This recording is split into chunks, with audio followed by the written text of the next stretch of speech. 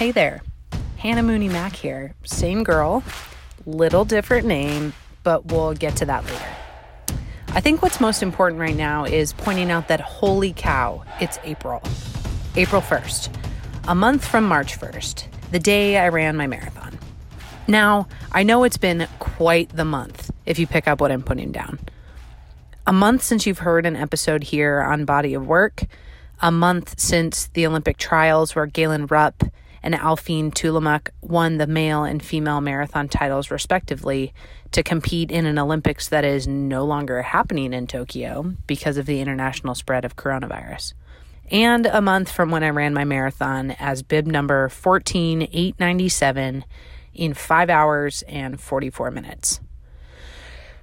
I even debated telling you my time. Why? Because if I finished a marathon, which was the goal, then who gives a shit about the time, right? Well, I did. I wanted to finish in under 5 hours. That's what I trained for. And I did not get that. I got a 2:29 half marathon, not bad. But the moment I hit that half marathon point, a volunteer with very good intentions waved me to where the half marathoners were going, and I blindly went because I was fucking tired. And I crossed the finish line and I panicked. I wasn't supposed to be there. I went a quarter mile in the wrong direction and had to get another quarter mile back in the right direction. I had to get back on that marathon course. And I'd like to say that I handled this with grace, but I didn't. I cried a lot and asked for help to get back to the course. And by the time I got back, I was totally gassed. So thrown off, so off kilter. I was supposed to see a coworker who was in Atlanta that weekend at mile 8, but I ran right by her and didn't see her. I was supposed to see my fiance and my parents at mile 12, but they couldn't get through Georgia Tech to the course, so I didn't see them either. And by that half marathon point, I felt so alone. And when I went in the wrong direction, I felt so stupid. Stupid and alone are not a good cocktail while running. So I get to mile 15 and finally see my fiance and parents and am in good spirits, but was slow. And from 15 to 18, I sped up a little, but not much. 18 hit and I was crumbling. I crouched down into a ball and I burst into tears. It was truly the first time I didn't know how I'd finish. It wasn't a matter of if I would, it was just how. I knew my body would physically get over the finish line, and I knew that my mind was doing fine, but the two just straight up weren't connecting. They were sparring for who was going to give out first. And so I lost it for like 15 or 20 seconds. And I remember saying out loud, Hannah Mooney, get the fuck up right fucking now. And I sprinted to the next time I'd see my people, and that was at mile 19. So from 19 to 23, I ran and walked in a way that embarrasses me, frankly, to say out loud. But I know it's the only way I've ever could have finished. I thanked every single police officer, and I screamed, good job, to every person I saw in the hopes that that energy would radiate back to me. And I have to say, it didn't really work the way that I wanted, but it helped. The final stretch was sponsored by a man in a car at a stoplight at mile 25. I crouched down again and I was crying, and I'd blown my time by nearly 45 minutes at that point, and I just wanted to take it all in. So I said a little prayer. And as I crouched down to take a second, he honked and said, get up. You can do this. Beep, beep. Beep, beep, beep, beep, beep, beep. Keep going. And I sprinted to the end. Him honking his horn was what made me get up. I crossed the finish line with a huge smile, and I hugged the volunteer who actually helped me get back on the course 3 hours earlier when I had crossed at the half marathon point. She didn't recognize me at first, and then I said thank you, and she knew who I was immediately. And that gratitude was overflowing, and it really never stopped. I hugged my fiance and then my adorable parents who made t-shirts and had a sign and pom-poms and everything. And man, I've never wanted to hug anyone more than I did at that moment. And today, as you're listening to this, we can't hug our family or friends right now, as we're all in isolation or quarantine due to the virus. We'd all just kill for a hug from the people that we love right now, but I remember those marathon hugs so distinctly in this moment. I had a list in my pocket that was mush by the end, but I had a list of names by mile of who I was running for. As I crossed the line, all of those people I did this for came flooding back.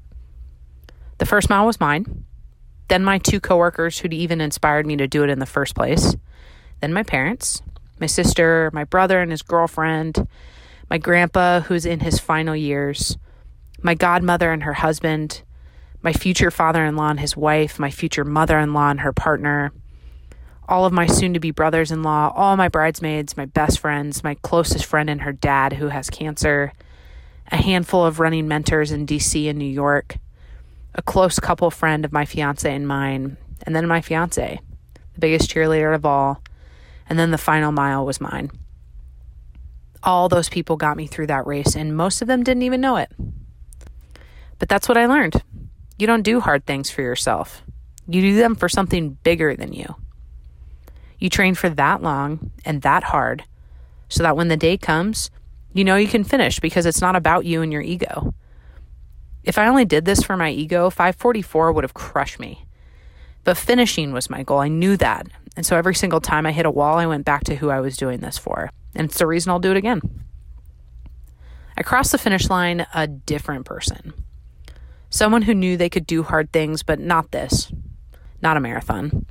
And now that I've done it, there's no way I wouldn't do it again. I genuinely cannot wait to do it again. The training, the miles, the hours, the time, the sacrifice, the change in my body, all of it. In an instant, I crossed that line. I was hooked. I was definitely going to do it again. This season, I've been talking to runners. Slowly, I admit. There haven't been as many episodes as I've wanted, and that's okay. Running taught me that progress doesn't always look linear. A year ago, if you had told me I'd run a marathon in March 2020, I would have told you there was no fucking way that was true. But the baseline is different now. Faster is what's next, not finishing. And if that means that the time I stepped away from this platform took a hit, well, you know what? I need to live with that. But I don't need to stop talking to athletes and runners specifically. So you'll be hearing from more of them.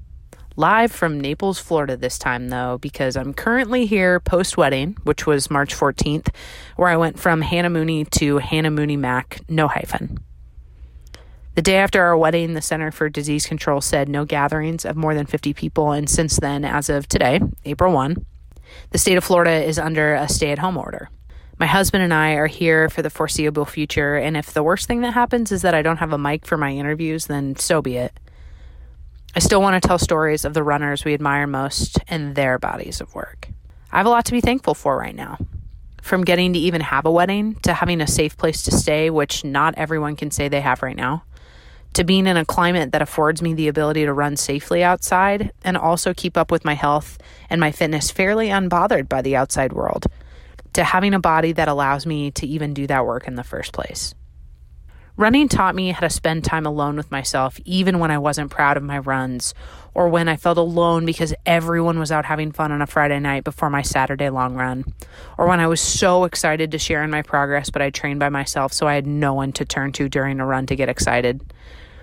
That feeling of loneliness is not what everyone is feeling. And while I'm glad I got the practice, it's uncomfortable, I know. But we can do it. This will be our training for when things get hard down the road. We'll know how to be alone and how to have it be okay. I hope each of these episodes gives you something to hope for when all this craziness is over. The races we can run, the weddings we can go to, the friends and family we can hug. Because the world will look a lot different, and maybe, just maybe, we'll all be a little bit different for the better in the end.